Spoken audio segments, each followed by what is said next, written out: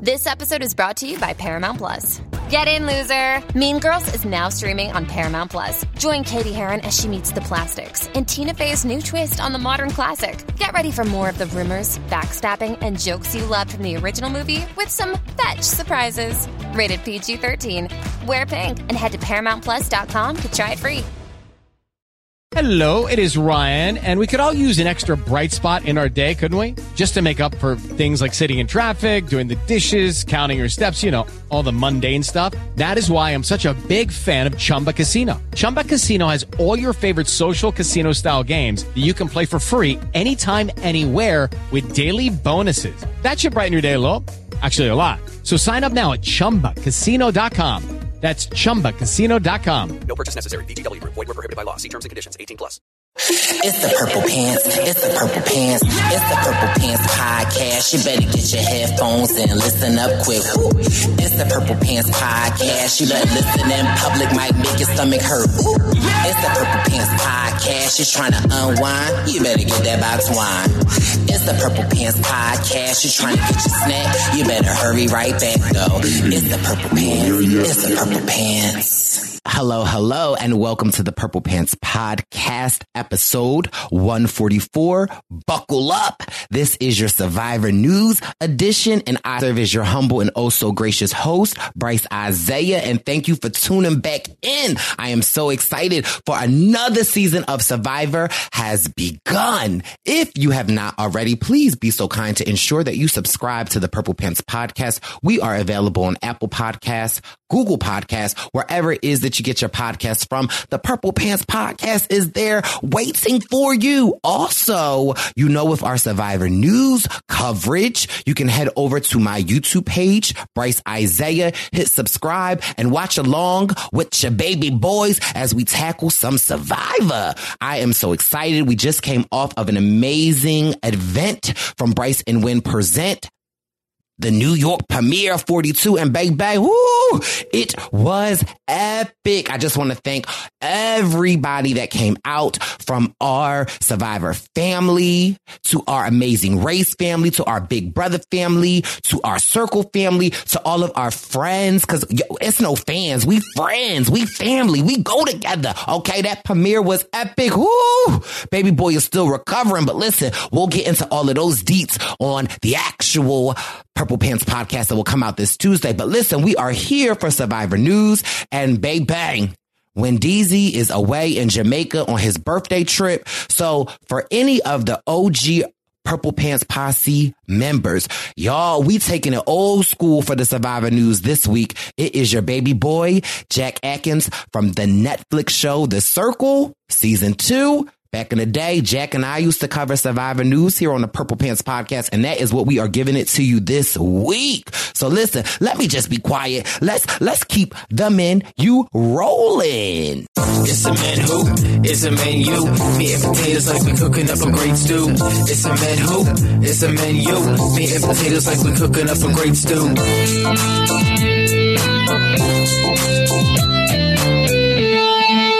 And we are back this week with your Survivor News. It feels like it's been a long time since we got to talk Survivor.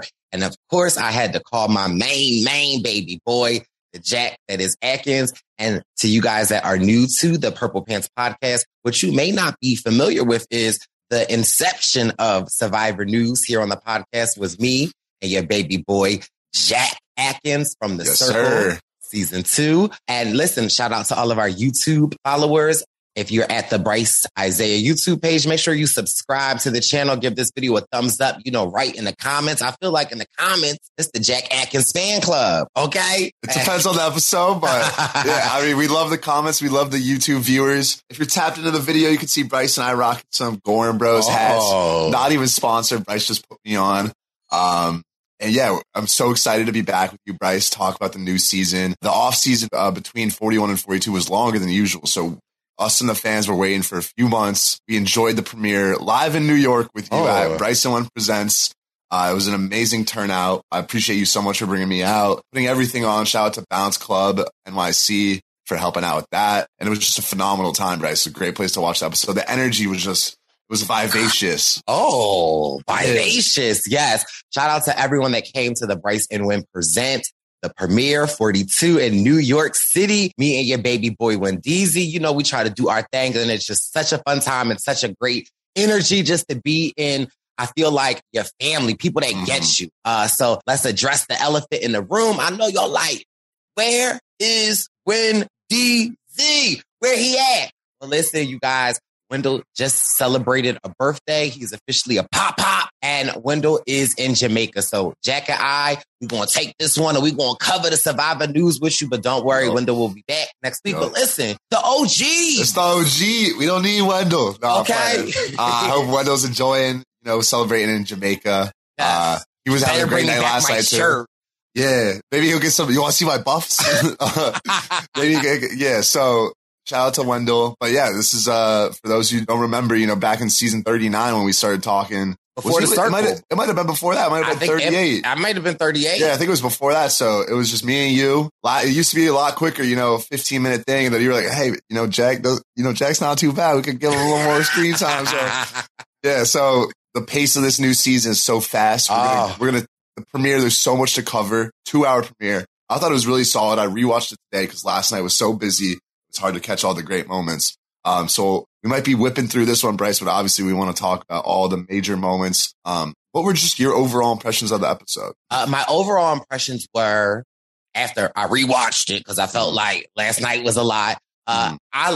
It's definitely the diversity for me. Like just watching the episode, Jack, and just seeing so many shades of color, of faces, of like the spectrum of the LGBTQ plus. Like it really just felt so amazing to watch and to see these like players, player. Yeah, I mean this season, just looking at the casting beforehand, it feels so different from any average season. No shade. I feel like the season's a lot less athletic than the normal season, but that's not necessarily something bad. It's like you said, it's giving representation to all different sorts of people. Whereas 10 years ago, you might have 8 blonde girls and 8 surfer boys out there.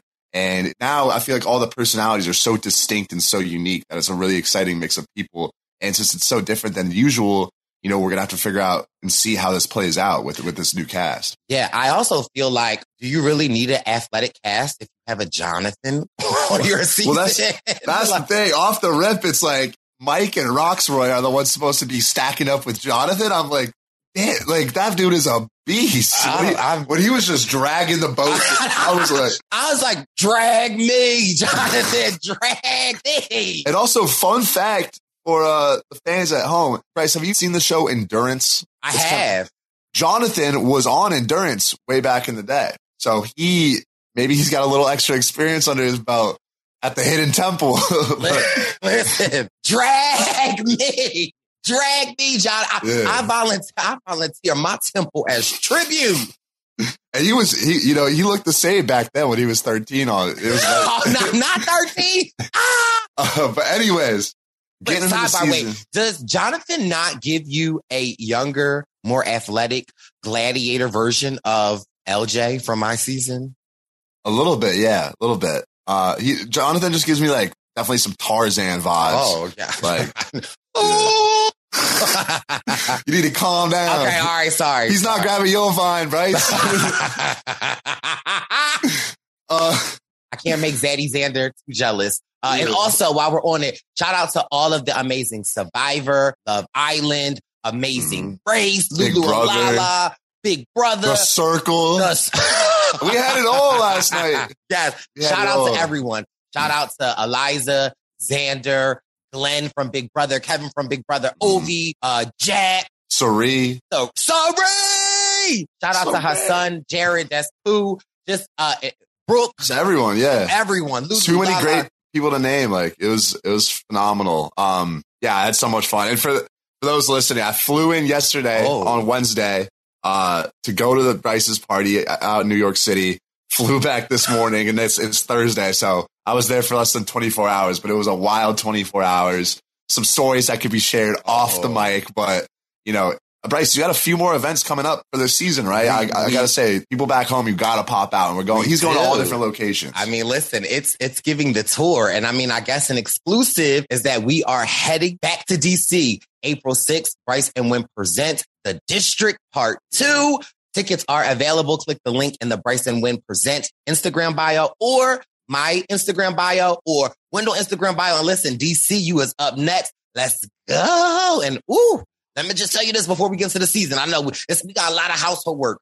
Wendell texted me before he got on the plane to Jamaica, and the guest that we have confirmed for The District, April 6th. Okay, all right, that's all. I might have to fly out for that. Oh, baby boy. I mean, don't tempt me. Oh, come on, Jack. Yeah, let's get into this. Let's get to this episode. I mean, we kick it off. Classic Jeff talking to the camera monologue. Or not, I shouldn't say classic. New classic. It's a new classic. Give it Iggy Azalea. New classic. Showing season 41 clips. I think Zaddy Zan was actually the first person on the screen. Shout out to him. And he lets us know that because the season 42 castaways haven't had the chance to see season 41 because they filmed back to back, that they're going to re-implement a lot of those same twists from season 41. We got the idols that need to be activated with the silly, the silly little phrases. We get the little snippet. I think it's potatoes have skin. I have skin. Am I a potato? So looking forward to seeing that. We got, the prisoner's dilemma. We got a whole lot of stuff. A lot of twists are coming back, Bryce. Off the rip, what do you think about them reusing those same twists? I love it, honestly, and I am so curious to know. And I know I was on Twitter earlier before we got on, and I hear a lot of fans are upset at the possibility of the hourglass twist. I love it because, again, I look at how the hourglass twist worked out for Erica. And again, I feel like it's Survivor. You roll the dice. This is the new era of Survivor. So I love a lot of the twists that they are bringing back. But again, Jeff also said some twists they might not be bringing back. So I am curious to know whether or not the hourglass will come back. I do love the new twist. I think that it's a lot. I think the pace of this game is just so much. Just even the fact of no rights and me being out in Survivor, whether it only be 8 or 11 days, questionably, rice was my lifeline. Yeah. And I remember after the first challenge we did, and I think even Zach talked about it on this episode, was that he's never felt that fatigued in his life. And I can remember after doing our first challenge in Cagayan, I remember honestly, Jack, it was like an outer body experience, how fatigued I was with the humidity. We were dehydrated. So it's just the fact that they aren't even getting food is baby. It's crazy to imagine because, imagining being out there, for me, it's usually you're going to be hungry, but at least every day you can wake up and just, trust me, I have imagined, Bryce, relax. It's you wake up, you're going to be hungry, but you could get a little rice, you could get a scoop of rice. Now it's you wake up, you don't know where your meal is coming from. You have to go out in the woods and I guess get coconut. I wouldn't be that stoked about coconuts. I mean, of course, once you're hungry, you're taking whatever you can get. Right. But coconuts are mostly liquid too, right? So yeah, they have the little the meat on them, but also we had to be careful of the coconut. One thing that they warned us was that if our source of nutrients is only water and coconut juice, the coconut juice can dehydrate you. Yeah. So it was just you gotta find something substantial. And right. That's a challenge in itself. And not to get ahead of ourselves, but early on we do see some of that camp life. They're building the shelter, everything like that. So I love how, in 41, it felt like they talked about how hard it was. I feel like now they're showing it, which I really appreciate. No, for sure. And I mean, listen, this is the Purple Pants Podcast Survivor News. Let's just go into it. The Blue Tribe. That is Drea. That is Zach. That is Tori. That is Roxroy. That is Romeo. And that is Swati. So interesting. I feel like this Blue Tribe, for me, I feel like it's quintessential Survivor in the sense Good word, Bryce. Oh. Okay. Did I use it right? Yeah. Great pronunciation. Great use. I'm fired up. Oh. No more know-it-all. No, listen. Listen. Somebody add somebody that's added to the Bryce Isaiah. The twists are coming back, and so is the know-it-all. The twist and the know-it-all. But I really thought it was classic Survivor, seeing Roxroy be so adamant about working and kind of seeing like Swati, Zach, and Tori kind of like, we're the kids. Yeah. We're not going to do anything. But here's the thing, and maybe I'm getting older, but I was with Rox. Like, hello, let's get this shelter together. What is y'all doing? It made me worrisome for Rox Roy because I did the It's a Look with Rob. And I had some strong opinions of Rox Roy. However, I feel like he's such a dad. Like, he's tough on you, but it's like, he's very caring. Right. Get your homework done, Jack. And then we go get some ice cream. Like, you know, but I was with him, like being a former Survivor player, like, let's get this shelter built. Like, we're not trying to sleep on nothing. So I just thought it was interesting how automatically we see the dynamic of somewhat of the older and the younger tribe. But clearly we see it does not necessarily last throughout the episode because it quickly fades away. Like, what were your thoughts? Did you think, like, if you were out there, do you think you would be with Rox? Or do you think you would be with I know you would be with the kids not trying to do no work. Well, see, here's the thing. I definitely would want to do work. And I think getting the shelter done is like a quintessential part of setting up your camp, getting fires, building shelter. That's day one, essentials. But I do really think Rox Roy because there was one thing to think it, but there's another in the way you verbalize it. Like, you don't, and I didn't feel like, there's a lot we didn't see, right? But the younger group, it didn't seem like they were just completely slacking off. Like, even as they were fooling around, we saw, I think they were getting coconuts or something. So it's tough because if you're Rox Roy, you're definitely in the right. You want to make that shelter, right? But and you want to be able to prompt people. But I think there's a much, much better way to do it than, he was so visibly frustrated and he was very, very fatherly with it. And he said in his confessional, he's like, I just got here from dealing with my kids back home where I'm a stay-at-home dad, where I'm monitoring what they're doing and encouraging them to get their ish done. And now he's dealing with, 22-year-olds where they might not be getting shit done, but they're not his kids. So you can't nag them. It's so hard though. Like when you're on Survivor though, Jack, and you say to yourself, "Oh, I'm not going to be that person. I'm not going to be that person." But then it's still real interactions, right? Yeah. When you get out there, and it's like how frustrated you are. Shout out to Drea for actually kind of like coming to him, being like, "Listen." And shout out to him for being like, "If I'm doing too much, let me know." And then Drea says, "Like, you got to tone it down." And I think that nipped things in the bud a little bit. So also, like, if we're going to stick on this tribe real quick, Drea, a beast. She is a beast out the gate. And mind you, she actually really reminds me of Desi Williams from Healers, Hustlers, Heroes, like just an athletic beast, or even like a Desi, a Sydney. Yeah, that's what I was getting, a Sydney from Korong. Right. Yeah. And like all three of them, first of all, triple threats. Yes, triple threats. All three amazing Black queens, and all three could potentially win. I don't know, but like I love the dynamic between Drea, Romeo, and Rox, like kind of sort of making this alliance. And then I guess before we even get all of that, their first mission to get the Flint. Yeah, can we take this way back to the marooning, Bryce, and go over? Because I had some questions too. I want to ask go ahead. You about. Sorry, Baby Boy's just excited. No, we're bouncing. I mean, there's a lot to unpack. So if we bounce around, that's what's it's gonna go down like that. That's the Survivor news. But just was that bounce sport? Yeah, we was bouncing. I'm still a little bit, But the opening marooning, and I just want to rapid fire this to you real quick. Season 41. We saw them on the boat, and they had a similar challenge where they had to collect paddles, row out, and finish the challenge. Here, we're on the beach. We're straight up on the beach, kind of like in your season where you guys start on the beach or, on the land. I just want to ask you, do you have a preference? Do you prefer a boat marooning or a beach marooning? So, okay, I want to be honest. I always wanted to jump off the boat. I love just getting wet. Like, I want to do a cannonball off the boat. But as a viewer, what do you think?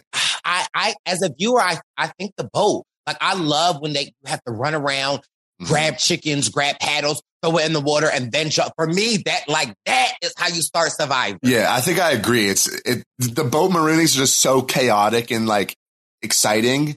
I really did enjoy this opening marooning this season, but there is something to be said where here, Jeff asks you the questions. Everyone's like, "Oh my God, it's Jeff Probst." And Jeff was literally in the camera, like Mike was like, Mike had me cracking up. My boys at home are never going to believe it. Mike, they going to see it. Yeah. And also, shout out Marianne. Marianne's energy. It's unreal. It's just like, I literally, whenever Marianne talks, whenever Marianne's facial, I literally was there watching it like. Yeah. She is something like we've never seen before on Survivor, but she was such a great presence. Like, I think she was one of the stars of the premiere for sure. And she's going to be such an interesting player because she's very emotional, but she also seems to have a very good kind of social awareness, I feel like. And she's so lovable that it's going to be, Yeah, and she's willing to, and this is something that I admire about her from watching this episode, is like, she's 1,000% in her fan element and just like, oh my God, is this it? Also, going in there with a plan and also being like, I know a lot of survivors make the mistake of after survivors come off the season, they're like, I wish I played a more cutthroat game. I wish I made these decisions. And clearly, like, she is acting upon that. Like, Marianne, you better go off. That is a great point because she has so much energy, but I think off first impressions, I would think she might be a more passive sort of player, someone who gets in their alliance and just rides with it.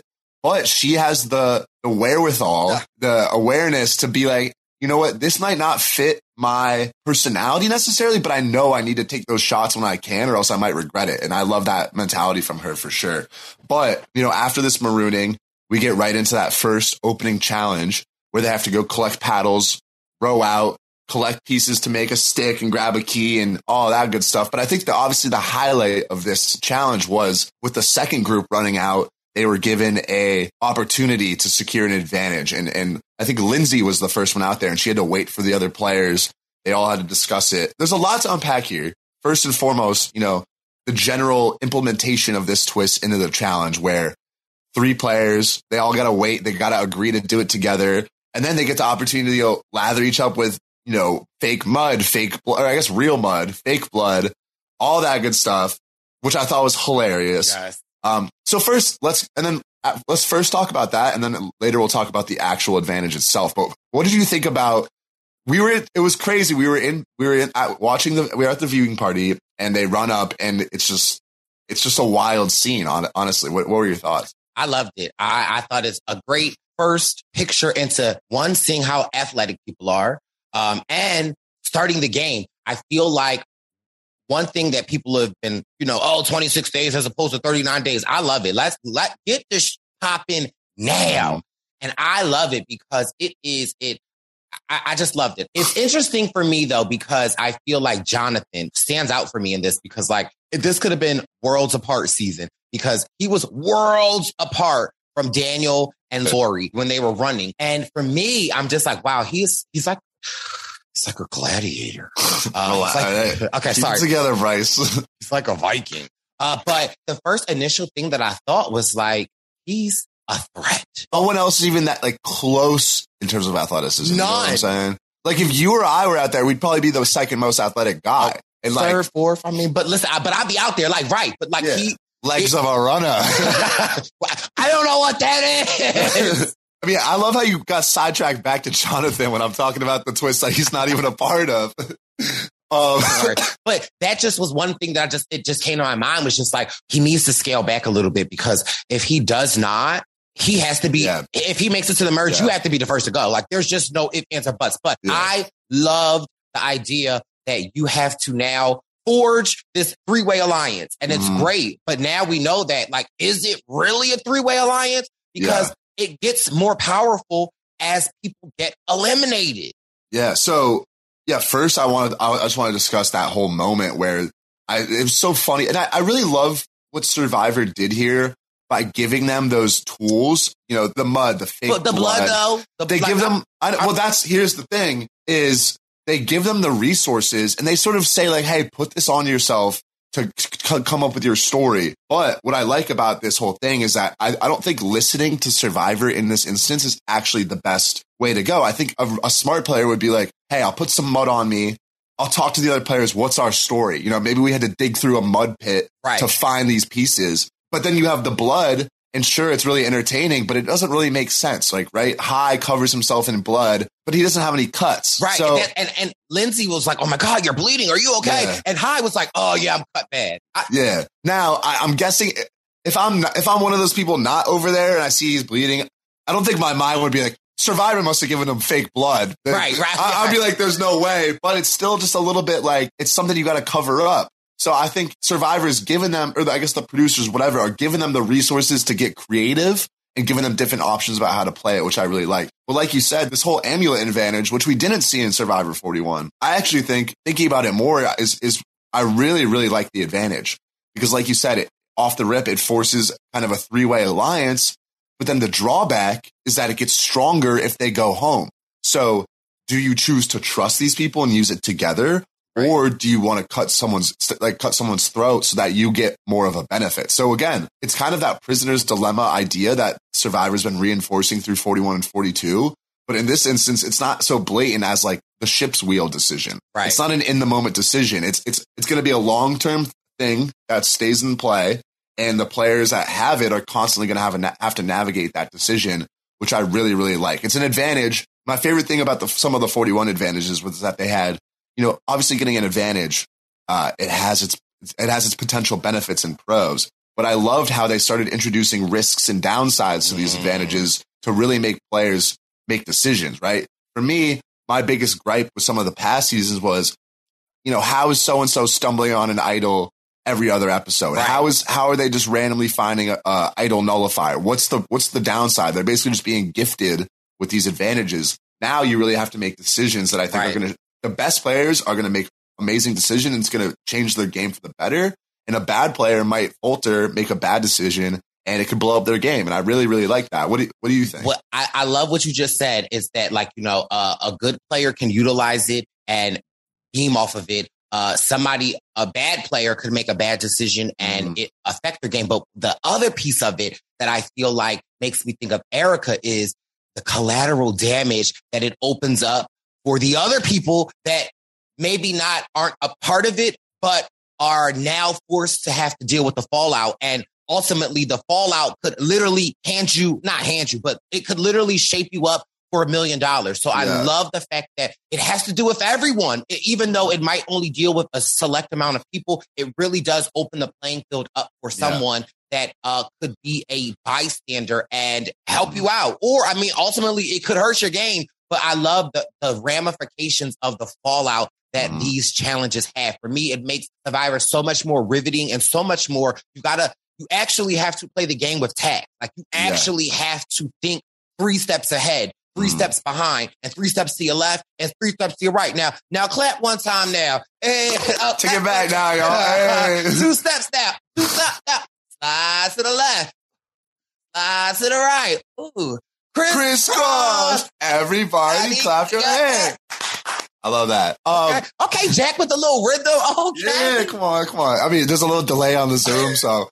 No, but like you said, I do think this is the type of advantage that at some point it's going to get out to the other players, right? Because if Hai or Drea want to or Lindsay want to make a move, they got to be like, all right, this person has this, like we got to make, so then it's going to, like you said, it's going to impact everybody else, whether like very obviously or subtly. So I'm really excited to see how this advantage works out. It's probably one of my favorites in recent memory. And I love the way they implemented it in the challenge. It was such a fun scene. And like I said, just generally, I love that they're giving players kind of the creative ability to do things and see where people take it, where the good players are going to make it, potentially win them $1 million, and a bad player might mess it up and lose the game because of it. I think that's, the best sort of advantage on Survivor. Right.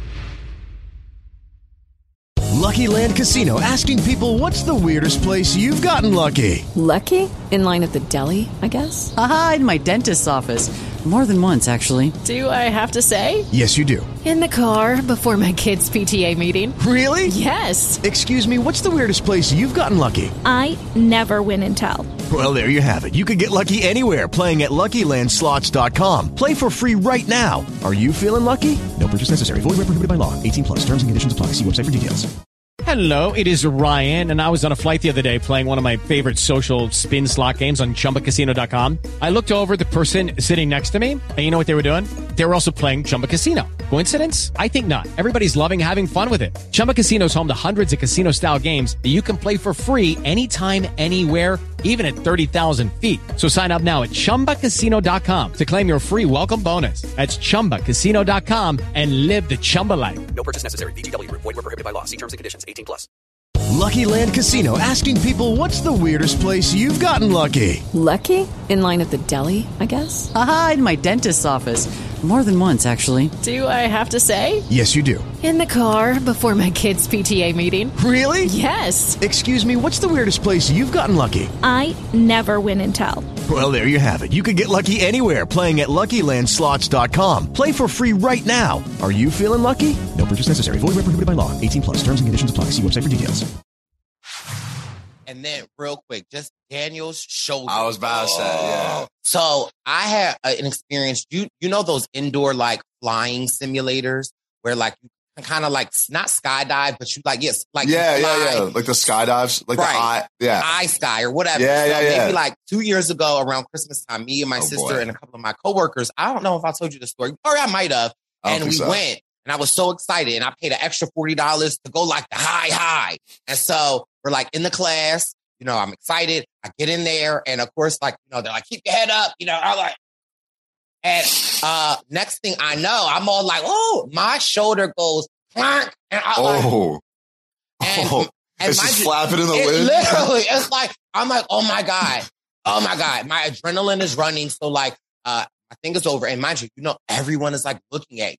So I'm like visibly injured. I'm like, oh, my shoulder's out. And then I paid for the high one. So I was supposed to go again. And I gave it to someone else. And literally, like, I got out the thing and I was just like, oh my God, my shoulder's out. So I like went up to one of the staff members and I was like, my shoulder's out. Do you think someone could pop it back in? They're like, no, but we can call 911 and have an ambulance come for you. I was like, no. I literally drove myself to the hospital with one arm and they popped it back in.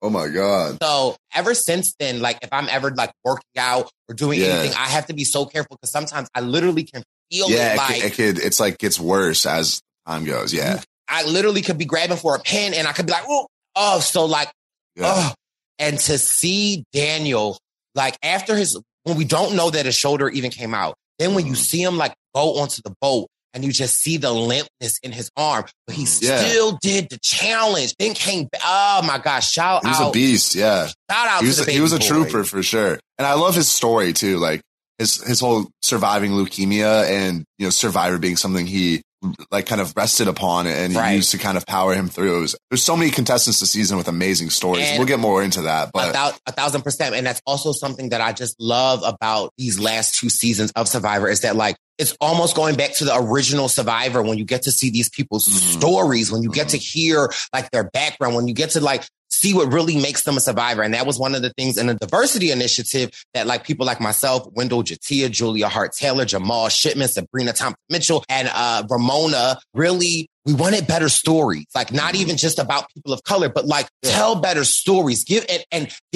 Stop giving us these one-dimensional characters. Like stop cast typing people. Stop putting people into these tropes. And I just have to commend CBS for doing such a great job of whether you like a character, whether you not like a person or not, but just being able to see their whole story for me is just so powerful. And it makes watching Survivor so much better for myself. Yeah. And I'm sure for everybody. I mean, and just in general, I think the editing this episode is really great. I saw everyone had at least 2 confessionals, which is a very rare thing. Like a lot of premieres, people get 0 confessionals. Sometimes they'll have 0 confessionals for several episodes. So I feel like we got a taste of everyone's, you know, backstory this episode, which was a lot of fun. But back to the marooning. Daniel suffers through the injury.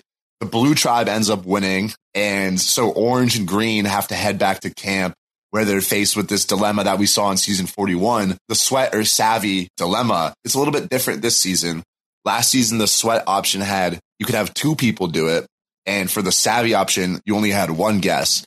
This season, those are kind of flipped where the savvy option, you get 2 guesses, and the sweat option, you only have 1 person who can attempt it, which I think is a pretty big difference. And obviously we see this season, both tribes go for the savvy option. Bryce, what do you just think? We don't have to get too far into it, but what do you think of that sort of Sweat versus Savvy dilemma? Like, what if you were out there? What would your thought process be? My thought process would be, I don't want to put anyone out there to have to do that sweat process. And I honestly feel like if I were out there, I probably would get picked to do that. Not that I'm like the strongest, but for me, it's my endurance. Yeah. And it could be a positive and it could be a negative because it's like you're seen as strong for your tribe, but then also, and it's these crucial first days, these first minutes, these first hours of connecting with people is really important to building relationships. I think about last season with Deshaun and Danny, how doing that together, and it looked like it only gave the option this season for one person to do it, but that's what it was. Yeah. But, and we see how like Danny and Deshaun, they kind of sort of built their brotherhood on that, and they went to look for an idol. And we see how Nasir used it to target them, even though he was with them, that he wasn't with them. So like, I would definitely be like Mike and stray away from that and go right to the triangle quiz because we ain't doing that. I was gonna say I think it was a very underrated move on Mike's part to identify that if they did do the sweat, he would be the one to have to do it. And for him, it's like, it's just a lose. Like, you're going to wear yourself out like a lot by doing that. And that's going to affect you at the start of the game. That's going to affect you at the first challenge. It's just a bad way to start off the game to just kind of deplete yourself on day one, because that would have been really difficult, honestly. And if he fails it, then the whole tribe is like, come on, dude. And it's just like, and you're separating yourself from everybody else. So obviously they're going to start talking, forming relationships. And those first 4 hours of relationship building are really, really important. Like that's like you said on last season, that's where, Deshaun and Danny immediately clicked. Even Xander and Voce had a very fast bond from doing that challenge. Now, if you're doing it alone, then everyone else is hanging out and you're just suffering. Like, I think if I'm in Mike's position, I'd rather do the savvy and lose it than even do the sweat, because I'd rather not have supplies and be miserable with everybody else than to miss out on that valuable socialization and just general, well-being, because you'd get so tired from the sweat. So I thought the savvy was really interesting. It was interesting to see them solve this triangle puzzle. So it was pretty confusing. It was hilarious when the orange tribe, Jonathan, was like, all right, I got 11. And then over on the green tribe, everyone but Jenny is after 30 seconds like, all right, should we compare answers and make a guess? And Jenny's like, well, hold on. And she's explaining it like a teacher, and everyone's like, oh. Jonathan's still like, but I got 11. And honestly, good on Jonathan to be like, all right, this is not my strong suit. I'm going to catch you guys later. Post it down, Jonathan. I got this, baby boy. I got it. But they both end up getting the savvy question right, which was really impressive. So they win some supplies for their camp. I think they get a machete, a flint, I think they get. Mm-hmm. So that was super solid. I don't love, them using the same twist as last season completely. But one thing I really do like is how we're going to see players interact with the same twists in a different way. So here last season, they both did sweat, and we kind of were sitting there wondering, what would have happened if they did savvy? And then that happens this season, and we get to see the puzzle shake out. And I guess good on the producers for making those tweaks so that players are more incentivized to do savvy, so we get to see what happens. And after that, we just get, I guess, a lot of camp life scenes prior to the summit that Marianne, Drea, and Jenny go on. But, Bryce, from those early camp life scenes, we talked a little bit with the Blue Tribe with, Roxroy building the shelter, the younger players, Swati, Zach, Corey, singing the Survivor theme song and getting coconuts. Did you see anything from the Orange Tribe or the Green Tribe that really stuck out to you early on? It seemed like the tribe that Mike is on, the Green Tribe, it seemed like they gelled really well. Like, it seemed like it was hard for me to, because whenever I'm watching Survivor, I am always like, where is the crack? Who's the person? Who do you think? Like, I'm always trying to be one step ahead. Should have been like that on Cagayan. But now as a viewer, I am just constantly watching and seeing. And it's just so interesting just to see how, again, I'm talking diversity, how everyone is just so different. And I mean, I'll say it sometimes on some season, it tends to be a lot of the people, a lot of maybe if it's too heterosexual white man, too blonde, there seem to be, but I love the fact that there is really no physical pre-established, and it's really relationship building. It's really I loved how one of the tribes went around and said my name, it's like the first day at school, which I used to hate those icebreakers. Tell us your name and something that's fun about you and what you did for the summer. Like, you know, I hated that in class, but I love it in Survivor because it's like, I just love to get to see the interactions. But the one thing that I noted was that it seemed like a lot of people had very strong bonds. However, for me, I felt like the tribe that had like the most breaks in it was the Blue tribe. But not only did it have like cracks, but for me, I felt like it had cracks, and then the cracks had cracks, and the cracks and the cracks had cracks. So it was just like interesting. But as a fan, I always love like the first 3 episodes. I'm always obsessed with. I really feel like Survivor should make something like Big Brother-esque, not maybe air while the season is, but I would just love like more raw, like that has nothing really to do with the game, but just more just seeing how things start off, footage, like camp of the camp life. Because I honestly have to say, like, some of the best times and the best laughs that I have ever had in my life is like laying in camp next to Jeffra, Alexis, and talking to Jeremiah. Like we would like just crack up at like stories and things like that. And I get it. It's an hour show or a 90-minute show. And they can only show but so much. But like, it would be great. Yeah. To see all of that going on. Like, I mean, there's got to be so many hilarious moments that we miss out on. And it just adds more and more to people's stories. But I agree with you. I think the Blue tribe, if we're making comparisons to 41, I think they're going to be kind of the UWA of the group. Like, one, there's it's a bit messy. There's a lot of big personalities, and honestly, their tribe, kind of the weakest tribe, I feel like. I mean, you have Roxroy, who's, you know, an somewhat old, you know, father, and then you have Romeo and Zach for the guys who combined weigh like 200 pounds going up against Jonathan. It's like, how are they going to win?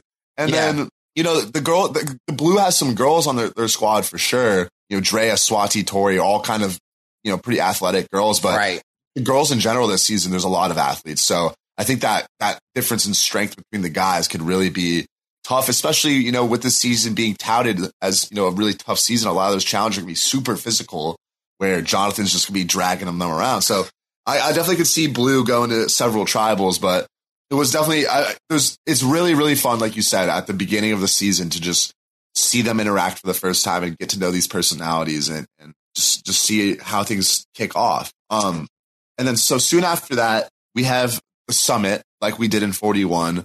Jeff comes and says that each group needs to select someone to go on a little journey, I guess you would call it. And we end up getting Marianne, Drea, and Jenny. The setup, like I said, same as kind of 41, so we don't need to dive too much into it. But, you know, they get to the ship's wheel where they have this sort of prisoner's dilemma decision, and Drea and Marianne both pick to risk their vote, whereas Jenny, I think, was very perceptive. So Drea and Marianne both kind of looked at themselves and said, what's good for me? You know, what do I want? Jenny was like, based on my limited knowledge of these other two ladies, like, I think they're going to risk their vote. So my best move is to keep my vote, or else we're all just going to lose it. And so I thought that was really smart from Jenny. You always love to see players take risks in Survivor, but when you make a calculated decision to do something safe and it's the correct decision, I always think that deserves like a round of applause. So it was a lot of fun to see them make that decision in comparison to the last season. But did you have any thoughts on that whole summit? I loved it. I thought Jenny made such a smart decision. And like you said, I feel like it was a safe move, but the solid move. I feel like the one concern that I got was I loved Marianne's decision. I thought Marianne was like, people are not going to expect me to play like this, and past players normally play it safe. I'm not. The one concern that I got was from Drea. I don't know in this moment, like it was the part when she was just like, I don't know these people, like, you know, and I just got nervous with her already having the alliance and an advantage. And now it's like, now, don't get me wrong. She's like playing a very strong and very forward game, but it just gave me a slight pause to be like, sis, you just adding up a lot quickly, and there's a lot that comes with it because there's just a lot that comes with it. Yeah. And that just makes me nervous because I don't know. It just made me nervous. Now it could pay off in the end, but I also could see it like possibly like blowing up for her. And what I'm curious to see, and we didn't, maybe we'll see it next episode. We saw it in 41 is how each of the players explained to their tribe what was at the summit. We didn't see anything like that. We didn't see their story. So So I'm curious to see if that is a factor. I'm guessing since they didn't show it, maybe no one's super suspicious, which is good, I guess, for all three of the women. But it's always interesting to see how that shakes out. And like you said, Drea now with 2 advantages in the first episode, it could really help her. It could really hurt her. I do want to ask Bryce, there's so many ways to think about. If I'm in one of those players' shoes, there's a lot of different ways to decide whether you want to risk your vote or protect your vote. Just in your mindset, if you're going in there with a new group of people, 2 other people you just met, obviously it varies a lot, but what are some sort of factors that would go into your decision whether you want to risk your vote or protect your vote? I think that it would, a lot of my mind would be less about the people that I'm at the summit with and more of my standing in the actual tribe. One, if I agreed to go.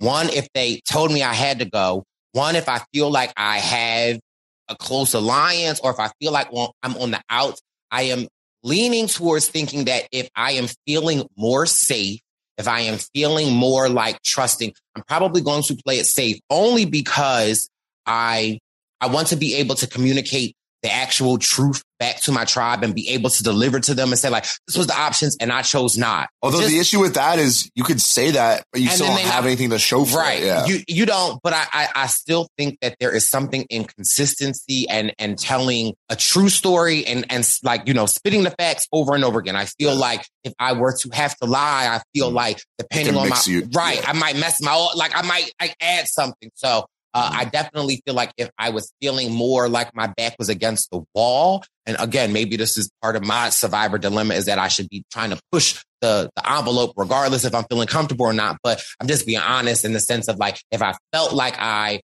was not connecting with people, if I felt like I probably would risk it more. Yeah. Of course, I think you want to take your read of the other people you're at the summit with into play, right? Like Jenny did. You never want to have a situation where you guys all risk your vote and then. But see, that was another thing that I thought of. Like, if I were Jenny, like, because she could have actually effed them up and like knowing that they would do it, risk it so that none of them would get their vote. But she loses her thing.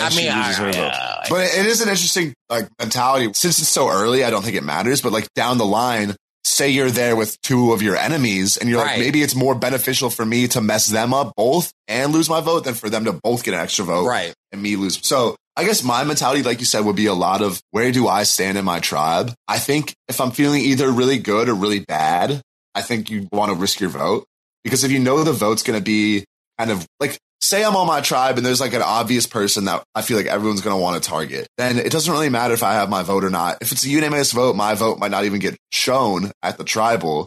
So then I think it's a good idea to try to risk your vote. But say you're in a tribe where it's kind of like a 3-3 split and you're worried that, well, and that's I think that's the instance where the decision's so close, because if you protect your vote, it could be really crucial to swinging the numbers on your tribe. But if you think you can risk your vote and get away with it, then you're getting an extra vote that might give you the advantage in your tribe with the numbers. So there's a lot to think about. And then there's also one thing I sort of thought about, if you're thinking about kind of like game theory or the kind of the cost benefits of, either decision, say like keeping your vote, call that like a zero, like an equal payoff. Like you're not gaining anything, you're not losing anything. If you lose your vote, it's kind of like a -1. Like you're getting a -1. And then if you gain an extra vote, it's kind of like you're getting like a +1. But I do also think there's sort of a factor that makes it a little bit more beneficial than it is negative, because you have that secret element of like surprise, right? Like having an extra vote, like everyone knows you have 1 vote at tribal. So they're counting that, they're factoring that in. But once you have the extra vote, they don't know about it. So it has a little bit more power because players can't really work around that. So I do think just in general, you want to try to get that extra vote. But like you were saying, it really does depend on where you're at in the tribe. And I also think, the players that kind of volunteer to go on this expedition are kind of probably more risk-taking players because they're down to do something kind of unknown. And so I guess that they're more likely to then go for that, risk your vote, as would I be. I think I would be too. Like, if I was on your vote either way, Jack, probably, but I think, I'm usually risking my vote, but it is, I think that's also just such an exciting thing. Cause then it's like, even if you lose your vote, that's a story and that's exciting. Right. And as a Survivor fan, I want to see what happens in all these different situations. And for me, it's just like not risking your vote, a little bit boring, but definitely sometimes a lot. I mean, yeah. And almost when you think about it and you think about getting to the end and you think about your story, like you said, it could be beneficial to lose your vote, to then, if you make it to the end, to like be able to just kind of like hype your story up. Yeah. But I also just thought of something, like I think the twist, and maybe they did, maybe they didn't, and they edited it out. But I felt like last season, the people got to come back together and say, like, did you risk it? Did you not risk it? And then, like, because remember, Tiffany got back to her camp, and I felt like everyone said that they did not risk it. And then... Well, I think that was that was when they went on the boat to, like, the nighttime one, you know, where they got to talk to each other beforehand. Okay. Sorry. But I do... There was definitely... And then, I mean, aside from even last season, aside from the first time, there was definitely a lot of times where the players knew about it. So before, like we saw with Shan and Liana, Shan was like, you know what? I already have my advantages. Like you risk your vote and get this advantage. And she got the advantage stealer. So there's definitely, I think that's kind of the downside with this, is that if people figure out, then you can kind of plan beforehand and then it's not really a decision. But it was fun to watch how it played out this season. It's cool for sure. Drea and Marianne, who are two exciting players in my book, now they have an extra vote, and it was cool to see Jenny make a smart decision. Yeah, no, I love Marianne. I am getting to love Drea, but I think I'm obsessed with Jenny. It's something about her. First of all, she's athletic as hell. Mm-hmm. She clearly is smart, and clearly she is perceptive. Like Jenny is blowing me away, 1,000%. And I just, again, seeing a strong Asian female, something that we have not seen in such a long, like, it's just like so many surprises in the diversity I just love. Yeah. Also, just kind of the summit makes me sad when I think about it, is because then we get to the Jackson story. Had me bawling my eyes out. Like, you know, just, first of all, representation. To see a trans man on television in prime time, just being so authentic, bearing his vulnerabilities, that, like, you know, and just, I don't want to get emotional talking about it, but just, you know, hearing him talk about how for 40 years didn't like it though. And just like, you know, it just is so empowering to know, for anyone going through anything, that no matter how long that you are struggling with something, no matter, like, you know, it's always like the next day to try to, like, you can always do it. And, like, to know that, like, here Jackson is on Survivor, living in his truth. Just his story alone was amazing. Love the way he revealed himself to the tribe with the story at night, and just about his mom losing his mother. And the most powerful thing was that he shared, like, you know, he had to step away from his family for his transition, which a lot of trans people have to do because their families just don't accept them. His mother got sick, and he came back around and decided to be his mother's caretaker, and got a relationship with his father, and his partner was able to form a relationship. And, you know, ultimately his mom died. But the silver lining in which some people could choose to be sad and to mourn, and the fact that he was just so powerful enough to see that, like, this was the divine reason. Mom got sick so that I could come home, for her to get to know me, and for you and I, him and his father, to have a like, that issue was just so powerful. And it just makes me think about a lot of people that are going through tough times, whether it be their sexual identity, whether it be relationships, whether it be work. Sometimes when we're in the midst of, like, our storm, we don't know what the reason is for. But when we get to the other side, we know that everything was meant for a reason. So I just can't say enough about Jackson. And I was ultimately sad to see Jackson go. I was pulling a Jack at our last event. Jack was in the corner crying. I don't know what you're talking about. I was in the middle of our event, like, tears just coming down my eyes because I was so sad. You want to explain, like, what happened? Yeah, so I totally agree with everything. I mean, his story was just absolutely amazing. Not only his transition, but then also going back, taking care of his mother, building that relationship with his father. I mean, hands down, just an amazing story. Unfortunately, it was a little bit overshadowed by, I guess, what boils down to kind of just a mistake on his part, but I think it's a mistake that a lot of people would make.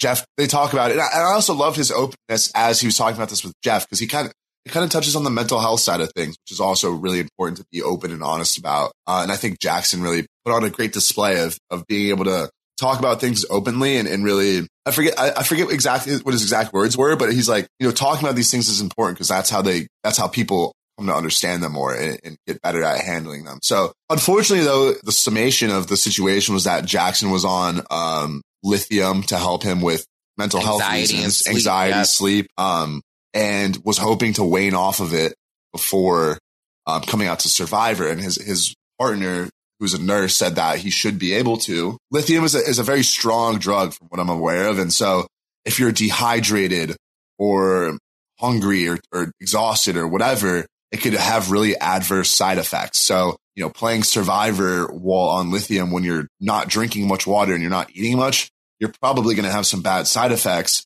and probably shouldn't play Survivor. Jackson didn't disclose this information because he was hoping to be off of it by the time that the show started and didn't want to kind of like, I guess, have the producers worry about him and cut him or whatever, which I think is a very reasonable fear. But unfortunately, he doesn't disclose this medical information until the day before filming starts. And Bryce, apparently, I saw a lot of people saying, when they found this out, why didn't they just put an alternate in the game instead of Jackson? And why did they let him go out there? Apparently, he let them know the same day that an alternate flew back home. So there was no one left to replace him. So I will say not the best move on his part. Relatable, because if I'm out there, I'm playing Survivor. I totally understand where he's coming from. But it's definitely a shame. There's an alternate out there who flew home that same day who was probably like, if he could have disclosed this information, I would have had the chance to play Survivor. But can't really blame him. And I think Jeff handled it super well. I think he handled it super well. I will say kind of the light in the darkness of that moment was Jeff being like, unfortunately, Jack, like, we are going. And then Marianne is just like, no! Jackson! Okay. Out of nowhere, Jeff is just like, whoa. Okay. I'm not laughing because I love Marianne, but bae, when Jeff is talking to Jackson, and like, mind you, you can see visibly Marianne's, again, makes me just love her because it's like, you might have only met this person 48 hours ago, but the love that Marianne has to play Survivor, I feel like she gives that grace to other people. So I feel like in that moment, like, it was almost like she was going. So mind you, Marianne made me cry, and Marianne also just made me like crack up. Because it's like, so funny. Sis, like, who ran over your childhood dog? Like, she's so emotional, and it's like, you love it because it's so endearing because she's so passionate, but it's also like, but it is so like, funny. It's just like, and she's so expressive too. Yeah. So that was just pretty hilarious. But yeah, unfortunately, Jackson gets pulled from the game. Lucky Land Casino, asking people, what's the weirdest place you've gotten lucky? Lucky? In line at the deli, I guess? Aha, in my dentist's office. More than once, actually. Do I have to say? Yes, you do. In the car before my kids' PTA meeting. Really? Yes. Excuse me, what's the weirdest place you've gotten lucky? I never win and tell. Well, there you have it. You can get lucky anywhere, playing at LuckyLandSlots.com. Play for free right now. Are you feeling lucky? No purchase necessary. Void where prohibited by law. 18+. Terms and conditions apply. See website for details. With Lucky Land Slots, you can get lucky just about anywhere. Dearly beloved, we are gathered here today to... Has anyone seen the bride and groom? Sorry, we're here. We were getting lucky in the limo and we lost track of time. No, Lucky Land Casino, with cash prizes that add up quicker than a guest registry. In that case, I pronounce you lucky. Play for free at LuckyLandSlots.com. Daily bonuses are waiting. No purchase necessary. Void where prohibited by law. 18+. Terms and conditions apply. See website for details. And then we go into this immunity challenge, which is really a grueling challenge. But wait. Reverse. Hold on. Reverse. I feel like I've seen this challenge before. Oh, I was going to say, yeah. Yeah, so we get into this challenge, which super difficult challenge, and obviously was meant for 6 people each. Now it's down to 5 people, which makes it even tougher. But Bryce, this is very reminiscent of the challenge the first challenge of season 28, Cagayan, where now there's a water element, but you have to collect chests that have puzzle pieces in. I guess in your season, you had to drag the chests, on a wheelbarrow through the sand, if I remember correctly. You had to jump and get keys, and your baby boy was climbing up over and under gates and everything. Here, they're just out in the water. You had to get them out of the water into your boat, and then carry them up the beach, unlock the chests, and solve this circular puzzle with some dragons on it. Did you solve the puzzle? What's that? Could you solve the puzzle? I mean, probably faster than Zach did. I don't know. I'm decent with some puzzles. I don't know if this would be my best puzzle. I don't think I'd volunteer for this one, but I think we do okay. But it's definitely tough, especially like you said earlier. After you're hauling ass the whole challenge, you're gassed, and just like I can imagine looking at. It's like after a tough workout at the gym, which I rarely do, but you're just like, oh, your brain is just like, oh, and then to look at the pieces and try to be like, I don't know what's going on. So. Yeah, it was definitely a hell of a challenge. It was a really fun way to open off the season. Crazy. It just seemed like those chests were heavy as F. Oh, yeah. And it was like when I think Rox Roy's one fell in the water, I was like, it's definitely giving me reminiscent of Brain's Tribe from Cagayan. But like, it just was like, those Johns, but not Jackson, just like from like 5 feet away, jumping off the boat. Jonathan. Yeah. Jumping off the But shout out to Lindsay, though, because Lindsay was like, okay, you think you could do it? If you could do it, I could do it better. Mm-hmm. Lindsay went like, boom. I said, oh, okay. Yeah, Lindsay's a beast. It was definitely a very impressive challenge, and the puzzle it's a super cool puzzle. Orange ends up finishing up first in winning immunity, followed by the Green Tribe. And so Swati and Zach couldn't get done for the Blue Tribe. And so now we're heading back to camp, and they have a looming tribal. It's sort of the dynamics we saw going on earlier now all coming into play because now they have to vote someone out. Yeah, and it seems like Zach has put himself in such a sticky situation because obviously Zach is such a super fan. He loves the show. And when I did It's a Look with the baby boy Robert, I felt like Zach had the quintessential Survivor pose. And, for me, it almost was. Wait, what was his pose? Can you hit me with a I think it wasn't the Xander pose. I think Zach's pose was like I can't remember, but. Let's reel in some It's a Look and if you guys haven't checked it out yet, It's a Look with Rob Cesternino and Bryce Isaiah. But if I was going out on Survivor, Bryce, can you give me some It's a Look inspiration? Yes, Jack. First of all, we're going to want you in some. T-shirt, I feel like you in some like khaki jeans. Oh. Very much. And I will want you to make sure your feet are tucked into the sand. Okay. I'm going to want tucking them in. I'm going to want you to give me that window pose. Okay. But no thumbs. No thumbs. Put your thumbs. Yes. No thumbs. And I want you to give me the smirk, smile, but a little confidence, a little sassy, that baby boy. Oh, that's right there. That's the winner pose. I'm gonna break that out. I was thinking maybe like a. Ooh. Could you imagine your pose? You're just like throwing it back. For those.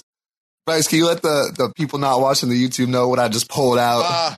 Listen, Jack just did a little twerk. Yeah. A twerk not. But, okay, not Jack doing a twerk. I don't even know where that came from. But Jack, I've been influencing you too much. So, Zach, to me, just the quintessential Survivor look.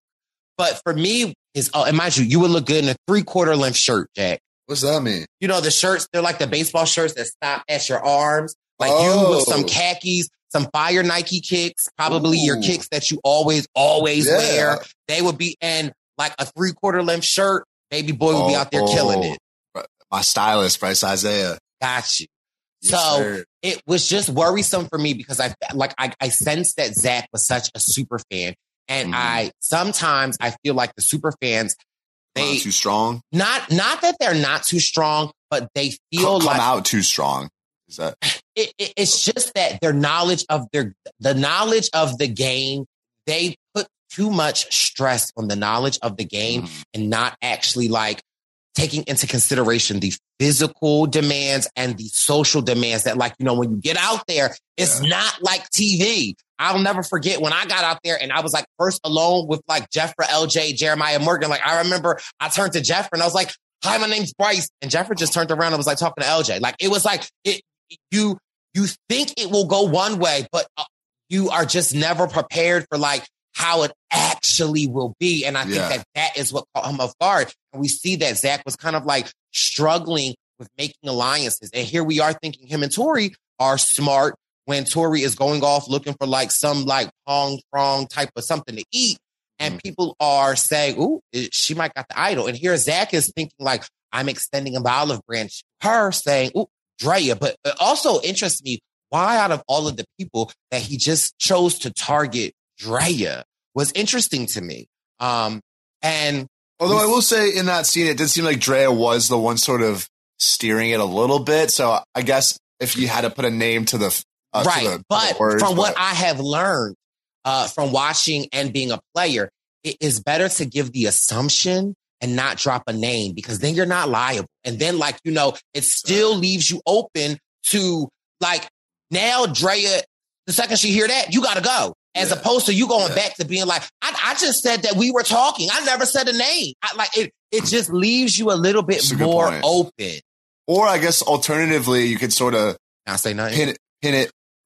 No, I think you're exactly right. I do also think, I guess I was saying, he did that because Drea was kind of leading it, but maybe you say, well, it was Roxroy. Maybe it's someone you throw out someone you want to target more. Cause like, why throw out Drea? Cause at this point, Drea is pretty well connected. Doesn't even seem like Zach wants to target her. So what are you really doing by dropping her name? Right. And again, that's some of the mistakes that I feel like super fans will make, because it's like, you watch it, you know, but again, it's the trickle down effect. And so we see that now, and shout out to Tori, because listen, at first I thought like, what a bad move of hers to go be like, I know you guys are like talking about the idol and I just want to say I don't have it. I thought that was just a bad move in general. Like, I wouldn't have done that. But a little weird. But it worked out in her favor. It worked out in her favor. And again, those are, and kudos to her for pulling Drea aside and saying like, let's have this conversation. Again, taking me back to Cagayan. There were so many times I wanted to have a conversation with Alexis. So many times I wanted to have a conversation with Drea, but I just did not. I didn't like go straight Drea. I mean, she was there with LJ, Jeremiah. No, Jonathan was there too. No, but there are so many times, right, that I could have went to the source and look at what Tori, being in a therapist, going directly to the source, speaking her truth, and then even though the target was not on her back, they were able to come up with someone. It kind of was on her back though, so she helped. She turned an enemy into kind of a friend at that point. An ally. Dare I say an ally? Yeah, and I guess that's honestly, it's not always going to work, but it's not a bad idea to just like come clean with it, go straight to the source, like you said, and be like, because if you go straight to the source and open up yourself, the other person's gonna be like, all right, like they didn't talk shit about me behind my back. They weren't strategizing against me. They just came to try to make amends. So clearly they want to work with me. So I guess we're cool.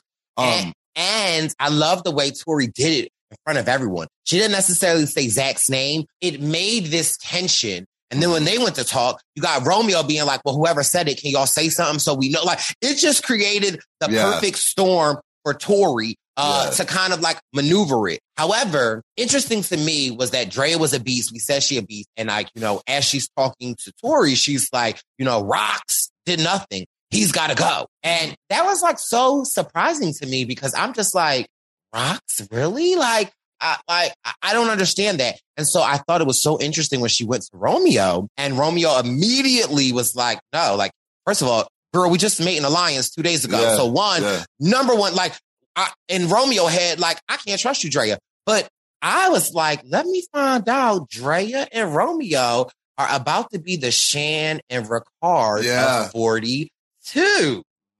There's definitely some comparisons there. And I thought it was really solid of Romeo, because it's like, even if Rockstar is kind of annoying, even if he is not the best in challenges, if you have him in your numbers, if you're Romeo and Drea, take out someone who's not... say Juliet. No. if you're Romeo and Juliet, Drayette, then keep them around for a vote or two to make sure you keep the numbers. I think that's a mistake people make a lot of the time when, you know, they might not be vibing with someone, but in reality, they're in their pockets. So keep them around until you don't need them. Right. But if Rox is that like frustrating to other people, that's even more of a reason to keep because everyone's going to keep targeting him, and then it's a shield for you. Yeah. So no, I think Romeo is in this tribe is positioned super well. And then we see Swati too. I think she subtly is able to push the target onto Zach a little bit more, which is smart of her. And I ain't mad. I feel like, dang, sis, she should have been working with him, but she was doing a puzzle with him. And at that point, the ultimate goal of Survivor is to win $1 million. But day to day, the goal is get to the next day. And I think that was my Achilles heel. And ultimately, my Survivor playbook was that I could not get over the fact of hearing my name, that I forgot to say, like, because now Spicy Brycey came out and now I'm ready to fight. Now I'm ready to like get it popping. And I forgot the task was get to the next day. And at any point in time, you might have to trade on your alliance. You might have to, sometimes there are those points in Survivor, but listen, you have to live to see a next day to strategize or to figure it out. And so I was mad at Swati at first, but in my replay, I was like, you know what? She did what I couldn't do, and that was get to the next day. And we see small scenes. We didn't see a ton of Swati, but throughout the Blue Tribe's kind of camp footage, it does seem like she has a good relationship with Romeo. It seems like she has a good relationship with Roxbury. We get that scene where Roxbury is like, girl, like, you got to wash your shoe. Like, very loving, very loving. And so for her, it seems like she might be in a good position with that squad. And so I guess for her, it's just, you know, do I want to get Zach out or Tori out? And, you know, maybe she and Tori have more of a connection being younger women.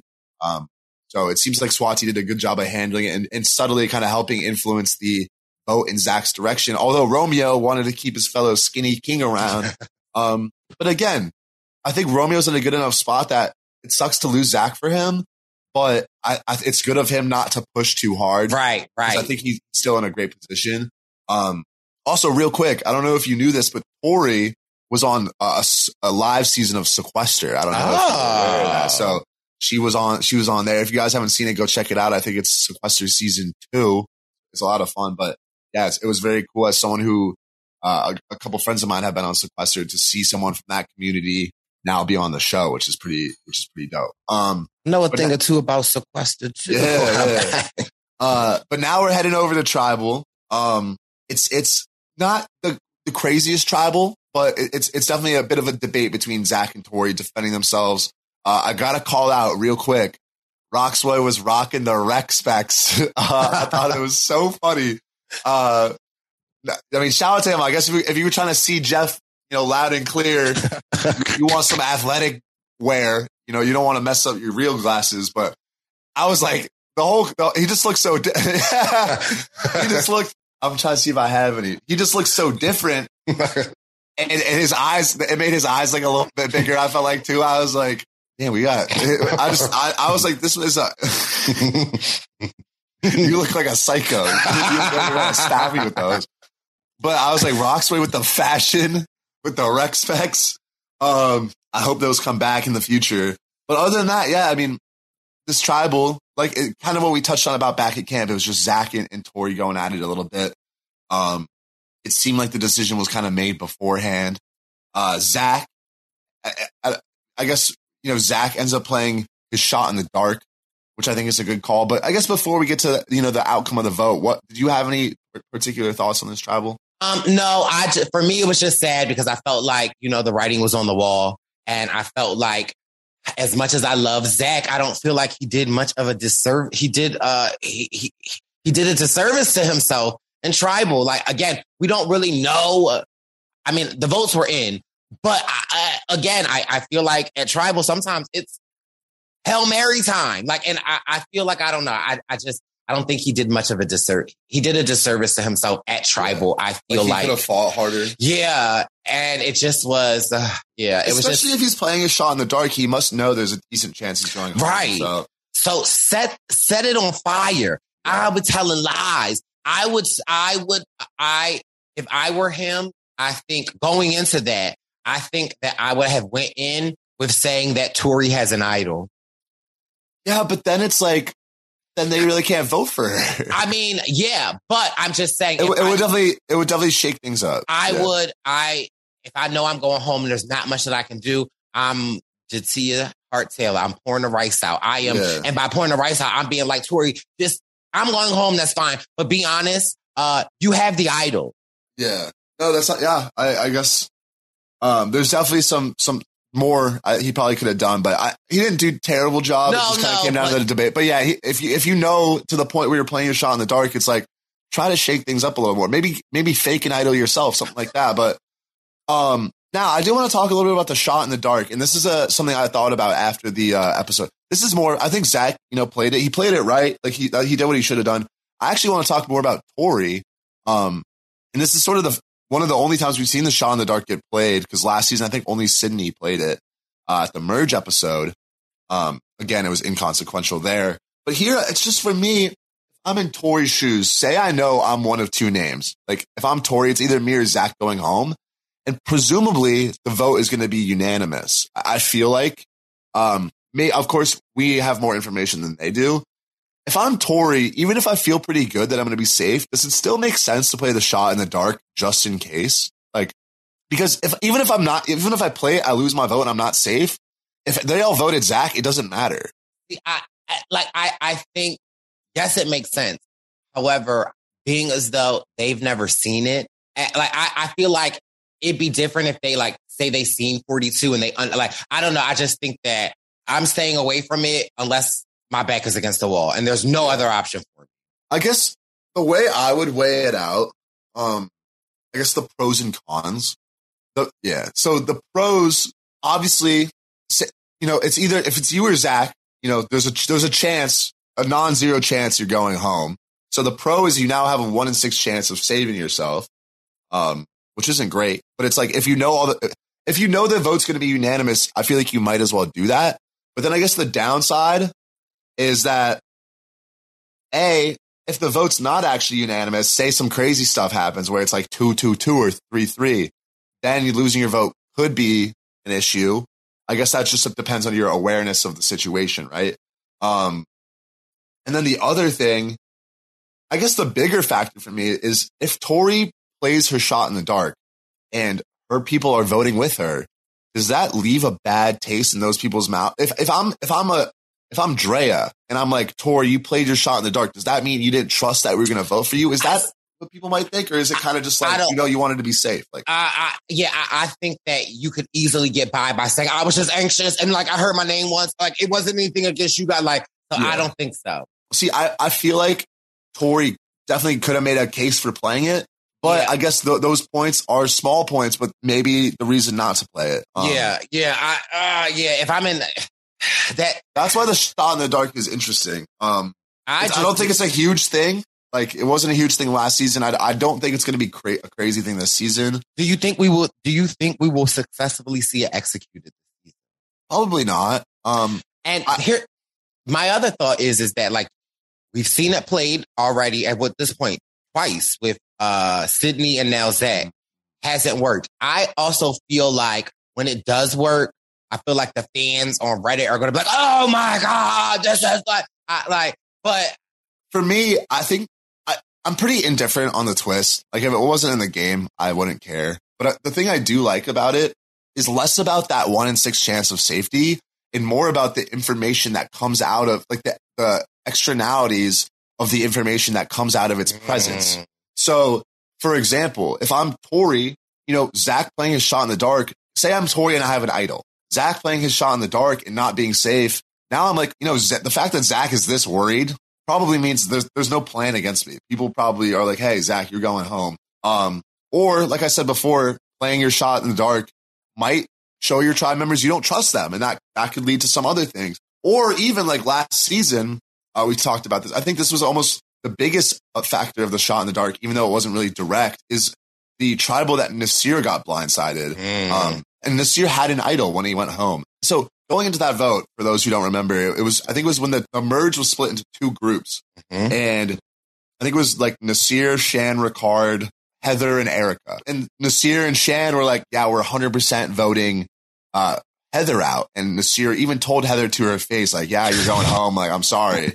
It's your day, sis. And so that was supposed to be one of those like cut and dry things. And so if I'm Nasir and now I'm at Tribal and the whole Tribal, they're really like, yeah, Heather's a great woman, but she's going home. And everyone's like, yeah. The fact that Heather then doesn't play her shot in the dark, if I'm Nasir and I know that I'm the other option, I'm going to be like, hold on a second. Like if it's actually as cut and dry as I thought it was, Heather would have played her shot in the dark.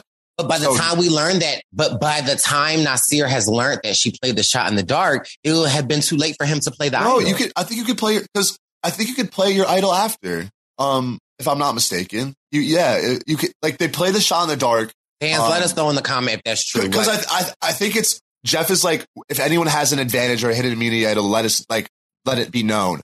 And so that's when like Zach was like, yeah, Jeff, like here's my shot in the dark. Okay, and then Jeff is like, if it says safe and he votes for Zach, then you could be like, oh, you know what, Jeff? Okay, all right. So I think so. It's not a big factor, and I'm not mad at the fact that's not a big factor. I don't want the shot in the dark to be like, oh, you have like a 1 in 2 chance. Like that would just be a game ruining twist. But I do think that little external information that you could get about people playing it or not playing it, regardless of what happens, I think is kind of interesting. So, and the fact that it got played in the first Tribal, already the same amount as 41. I'm sure it'll get played again at some point. We'll see if it works out. Granted, if someone actually does play it successfully, I agree with you. It's going to be like, I mean, you just got lucky, and whoever goes home, it's like, it's not the best. It doesn't leave the best taste, but we'll see what happens. But yeah. I mean, and then ultimately, baby boy Zach goes home. It's sad. It sucks to see such a super fan and someone that just clearly excited to be out there going home. But I still love the Zach. That's baby boy. He was a lot of fun. And shout out to his mom. His mom's a member of the Purple Pants Posse. Oh, no way. Yes. So I thought he had some great moments in the episode. I thought it was so funny on the marooning when he was on the mat and Jeff was like, Mike, what do you think it takes to win this game? And Mike's like, I guess it takes a combination. This is probably a horrible Mike impression. It takes a combination of, gotta be physical. You gotta have smarts and you gotta be social. And then Jeff is like, so Zach, what do you think it takes to win this game? He's like, I guess we're going to find out. And Jeff is like, what does that mean? He's like, honestly, I just thought it sounded cool. Like execution was bad. I was like, that's such a funny answer to me. So yeah, shout out to Zach. He was a great presence in this first episode and a shame to see him go. For sure. So before we go, overall thoughts and excitement after the first episode on this season. Yeah, I mean, I thought the first episode was really solid. I thought 41's premiere was solid as well, but I think this episode even improved on some of those things. We saw confessionals, at least 2 from every person, which is a great way to kick off the season, get some background information. I think it's the amulet twist that Drea, Hai, and Lindsay got. I think it's going to be a fun thing to track in the long term. And also, like we said at the beginning of the episode, this cast is just so different from anything we've ever seen before. So it's going to be really interesting to follow along with how this sort of unconventional cast navigates the game of Survivor. And also, Bryce, I've just heard from some inside sources that this is going to be a great season. So I'm just really excited to see how it shakes out. I'm sure there's some crazy moments ahead. And yeah, I'm pumped. It's great to just have Survivor back on every Wednesday. So yeah, Survivor and Survivor News is glad to be back. Appreciate you so much, Jack, for pulling up to New York, being my friend. We appreciate it. I appreciate you. Just excited to be back for Survivor News. So listen, let us know in the comments what you thought, who you want to see win, who you think is the zaddy of the season. And Bryce, I got to hit you real quick before we wrap up. I do want to, you asked me my thoughts on the season. I want to know if you had to pick one person, who is your favorite? Go right at this point. I'm probably a little biased. I'm like, it's hard. Okay. So my favorite to look at is Jonathan. Okay. And who could have guessed? I like to be a bench, but no, I'm probably going to go Marianne. I think it's just her story, her excitement, her like saying she was weird growing up and didn't fit in. And like, her telling other weird kids, like, be weird, be you. And to top that all off is she is effing playing. Like, that for me is like, oh, okay, sis. All right. She's going to bring the moments for sure. Yeah. However, for me, I guess I would have to go, and you didn't ask me, but I guess there's a lot of people I like, but I think I would probably have to go with Hai, maybe. Oh. He seems really funny. Hello. He seems like a super chill guy, but also like he seems very super smart, strategic, but also the type who's going to take risks and get creative, like we saw with the fake blood, for example. But I mean, I always tend to root for the people that I can relate to, as I'm sure most people would. And I think of this cast, I feel like I would be sort of most similar to Hai. So I'm just excited to see what he does throughout the game. Yeah. And I love Hai too. So listen, first of all, I love everybody. I'm out here rooting for everybody. Okay? Everybody. But we, again, are excited to be back. Survivor News dropping every week. Okay? So in the comments, let us know who your pick is, who you like the most, who you had most of the reaction from. Make sure you subscribe to the Bryce Isaiah YouTube page. Okay? Give this video a thumbs up. And listen, we will be back next week. But listen, instead of a duo, we're going to be a treat. We're going to be Destiny's Child next week, a whole trio. And I'm sure three of us. And I'm sure throughout the season, we'll get some quadruplets going on with some special guests. So I'm excited next week when DZ back on the podcast. Someone who's better at the game than us. I guess. Whatever. Jack, we appreciate you. We will be back. And this has been your Survivor News. Yes, sir. And that's going to conclude this week's Survivor News. Your baby boys will be back next week to tackle episode 2. Don't forget to head over to my YouTube page, Bryce Isaiah. Hit subscribe. Give that current video a thumbs up right in the comments. Okay. And also, don't forget to subscribe to the Purple Pants Podcast. We are available on Apple Podcasts, Google Podcasts, wherever there is podcasts. The Purple Pants Podcast is there waiting for you. Hit subscribe, write a review, give your baby boy some 5 stars. And don't forget to tell a friend to buckle up, because it's the Purple Pants. It's the Purple Pants. It's the Purple Pants Podcast. You better get your headphones and listen up quick. Woo. It's the Purple Pants Podcast. You better listen in public, might make your stomach hurt. Woo. It's the Purple Pants Podcast. You're trying to unwind, you better get that box wine. It's the Purple Pants Podcast. You're trying to get your snack, you better hurry right back though. It's the Purple Pants. It's the Purple Pants. Lucky Land Casino, asking people, what's the weirdest place you've gotten lucky? Lucky? In line at the deli, I guess? Aha, in my dentist's office. More than once, actually. Do I have to say? Yes, you do. In the car before my kids' PTA meeting. Really? Yes. Excuse me, what's the weirdest place you've gotten lucky? I never win and tell. Well, there you have it. You can get lucky anywhere, playing at LuckyLandSlots.com. Play for free right now. Are you feeling lucky? No purchase necessary. Void where prohibited by law. 18+. Terms and conditions apply. See website for details. Judy was boring. Hello. Then Judy discovered ChumbaCasino.com. It's my little escape. Now Judy's the life of the party. Oh, baby, mama's bringing home the bacon. Whoa, take it easy, Judy. The Chumba life is for everybody. So go to ChumbaCasino.com and play over 100 casino-style games. Join today and play for free for your chance to redeem some serious prizes. ChumbaCasino.com. No purchase necessary. Void where prohibited by law. 18+. Terms and conditions apply. See website for details. With the Lucky Land Slots, you can get lucky just about anywhere. This is your captain speaking. We've got clear runway and the weather's fine, but we're just going to circle up here a while and get lucky. No, nothing like that. It's just these cash prizes add up quick. So I suggest you sit back, keep your tray table upright, and start getting lucky. Play for free at LuckyLandSlots.com. Are you feeling lucky? No purchase necessary. Void where prohibited by law. 18+ terms and conditions apply. See website for details.